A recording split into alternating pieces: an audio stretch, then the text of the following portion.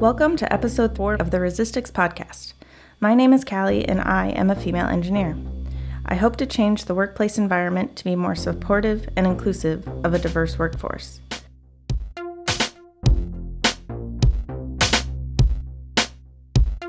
Today's episode is the third of a 3-part series I'm calling the Startup Saga. The first episode focused on how I got an incredible yet ugly job at a startup company and what that first year was like. The second episode was about the bomb that broke me. And today's episode is going to focus on how I grew and changed from that bomb and where I am today. There were 4 main phases to growing from that retention bonus bomb. Phase 1 was anger mixed with depression. Some people will never understand why it hit me as hard as it did, but it hit me as hard as getting the wind knocked out of your chest when you fall off the monkey bars. And this phase was the lying on the ground, seeing if you're still alive. I cried pretty much every day. It was hard to go into work and face all of the people who were deemed more valuable than me. And although they were kind and they were blown away that I was not included in the retention plan, it never made me feel better. I did my work but didn't talk much. I listened to a lot of music and read through a lot of job postings. I yelled while driving in my car. I definitely did not speak in meetings. I immediately put on pajamas as soon as I got home, and I really didn't want to hang out with friends. I lost a lot of my purpose and self-worth, and I pretty much just shut down. Thankfully, this phase lasted only about a month. Phase 2 was trying not to care. This was the phase of, okay, I'm alive after falling off those monkey bars, but it sure is hard to breathe, and I'm definitely never going back up on those monkey bars again. This was the phase of, fine, F this. I tried really hard not to care. I planned to just do the minimum amount of work and nothing more. I wasn't going to check emails at night. I wasn't going to make suggestions. I was going to come in late and leave early. I was going to let them see what it was like without me. The funny thing about this was that I couldn't do it. Being a hard worker is who I am, so I couldn't not care. And it isolated me even more. This phase only lasted a few weeks when I realized I was more miserable trying to not care than care. Phase 3 was looking for validation. This was the phase of standing up, taking a deep breath, and walking away from those monkey bars as everyone stared, pretending to be totally fine. I wanted so badly to be valuable. I wanted to feel necessary. So I dove in and did even better work. I brought data analysis into product development. I released documents faster.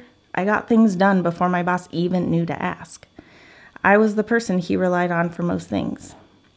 During this time, the big company was mapping out the integration process, and my boss was busier than busy could be. And I proved to him that he could trust me to do anything he needed. The weird part was, this still didn't fix how I felt. I was so micro-focused on that retention, and being even better at my job didn't fix that pain. So then I started applying for jobs and interviewing.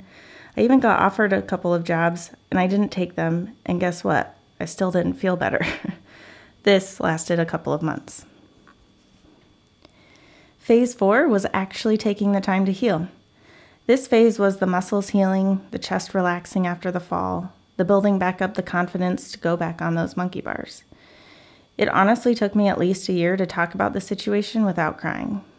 I sound super dramatic, but it just shows how hard it hit me. I spent a lot of time talking to my boss about how angry and sad I was. Thankfully, he listened, though he didn't really do much to take action. Honestly, I was looking for him to fix it, but there was no way to fix it. I remember him saying so many times that he couldn't wait for the day where that moment was just a blip in my life that empowered me to be stronger. But every time he said that, I'd roll my eyes and start to cry. Eventually, he figured out how to take the steps to get me paid more fairly, and he fought hard for me to get a promotion. I also joined a book club through the big company where we read a book about leadership and figured out our own leadership style and future goals. I joined SWE. I participated in outreach events. I took more control of my tasks and began to feel like I could define my purpose. Just like with hard personal life events, I just needed time. I'm happy to say now that I understand myself so much better because of this process, and I learned how important it is to me to create an equitable environment with clear expectations and consistent, authentic leadership. Hence the first line in every episode of my podcast. I also definitely know that if something like that were to happen again, I'd stand up for myself. I would lay out the reasons I'm necessary to the organization. In that book club I joined, we talked about crucibles as big events or failures that give you perspective and drive. The retention bonus was my first career crucible. I remember actually talking to the book club about how I thought I was going through one, and I didn't know how to know if it would ever end. I really wanted some sort of a finish line or conclusion. But again, I just needed time. The finish line wasn't defined by the people I worked for. Nothing they could or would do would be the fix or the end. The finish line was defined by me realizing that I have to know my own self-worth and not relying on a company to tell me what it is. But for someone who regularly feels out of place and struggles with confidence, that race to that finish line felt like I had one leg tied behind my back and I had to jump over hurdles with a blindfold on. I'd never done it before. There was no book I could study that would tell me how to get the right answers. So I took a lot of tricky falls on the course, but I'm happy to say I got there. Part of me feels hardened in a bad way, like I have to just expect the business world to be terrible and do my best to be strong and stand up for myself. But the other part of me is really happy that I understand myself and my purpose. And maybe the next time something like that happens, I'll at least have the blindfold taken off for the race. During this time of learning and healing, the actual acquisition of the company was happening, which was in its own right a career crucible, just a much less emotional one. If I could sum it up into one word, it would be slow, disorganized, and disappointing. Okay, yeah, that was 3 words. Anyway, here's how the acquisition went. Slow is an understatement. When I left the job, it had been 2 years and 5 months since the deal closed, and the acquisition was still not complete.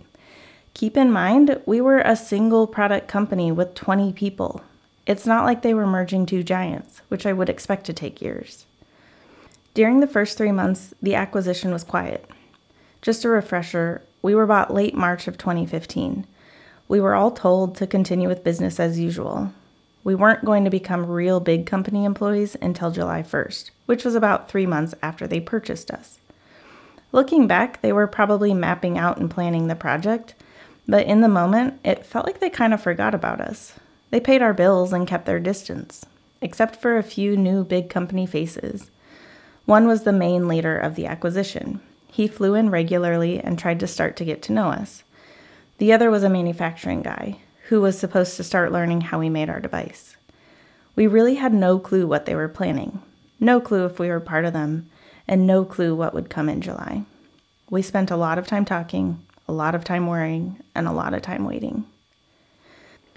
The next 9 months were a flurry. During this time, a lot of things changed.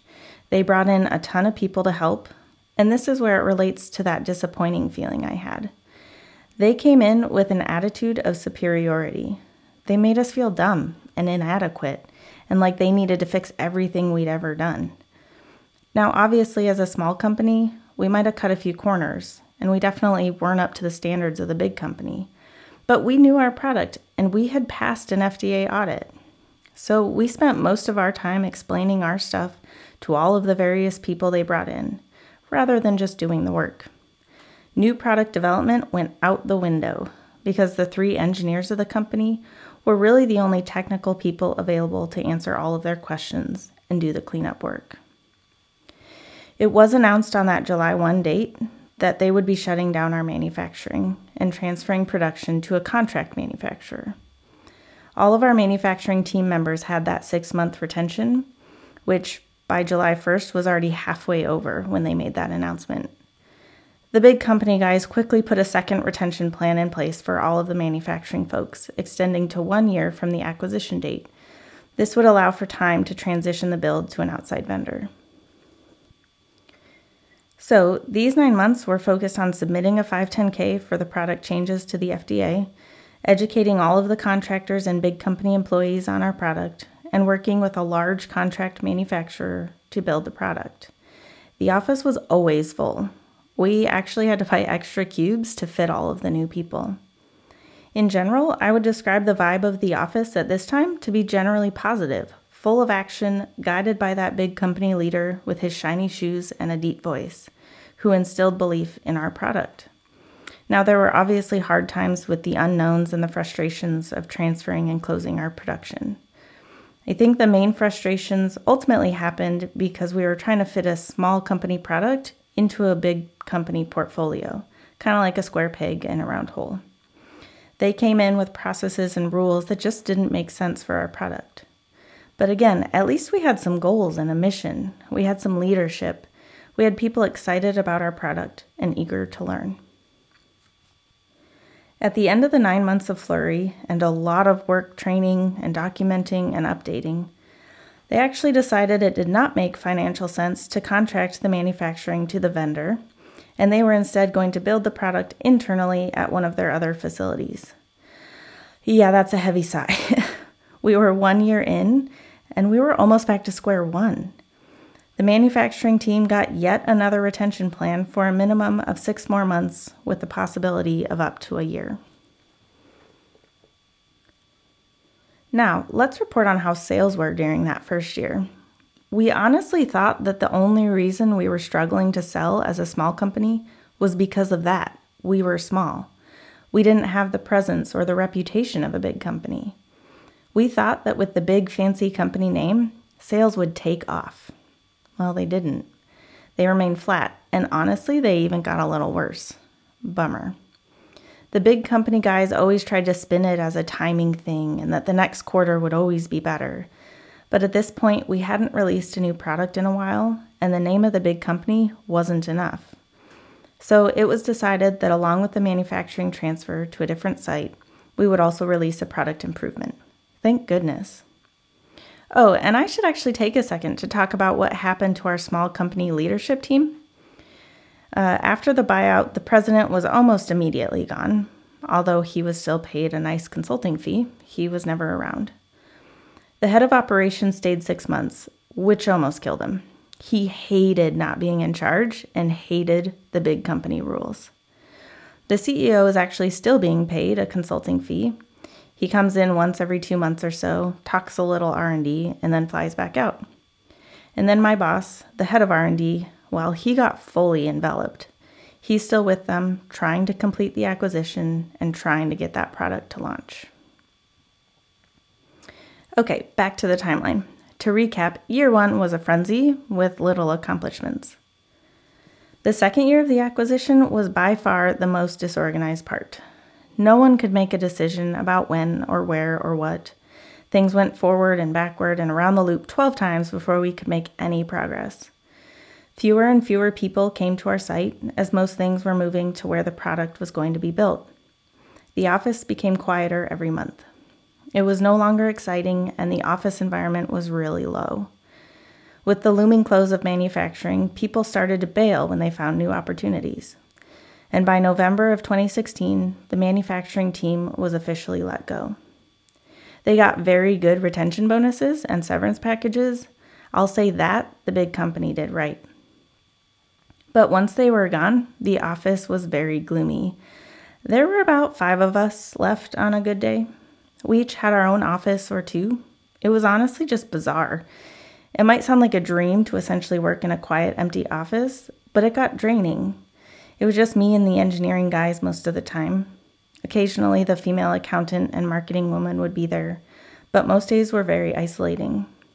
And yes, obviously I talked to all of my engineering coworkers, and we all knew each other really well, but it's annoying to be the only girl, the only one under the age of 45. I got really tired of hearing about motorcycles and guns. I just wanted to be around anyone who looked like me. So this is about the time that I joined the SWE resource group. It's actually a super cool thing. They grouped up women engineers who are similar in years on the job, and we get together once a month to chat or go out to dinner or just discuss tips and tricks being the only girls. I definitely recommend this if you're feeling alone at work. It's been so nice to laugh about things that we all experience and get advice on how to proceed. Definitely a nice stress relief. Anyway, by the end of the second year of the acquisition, it felt like it was never going to end.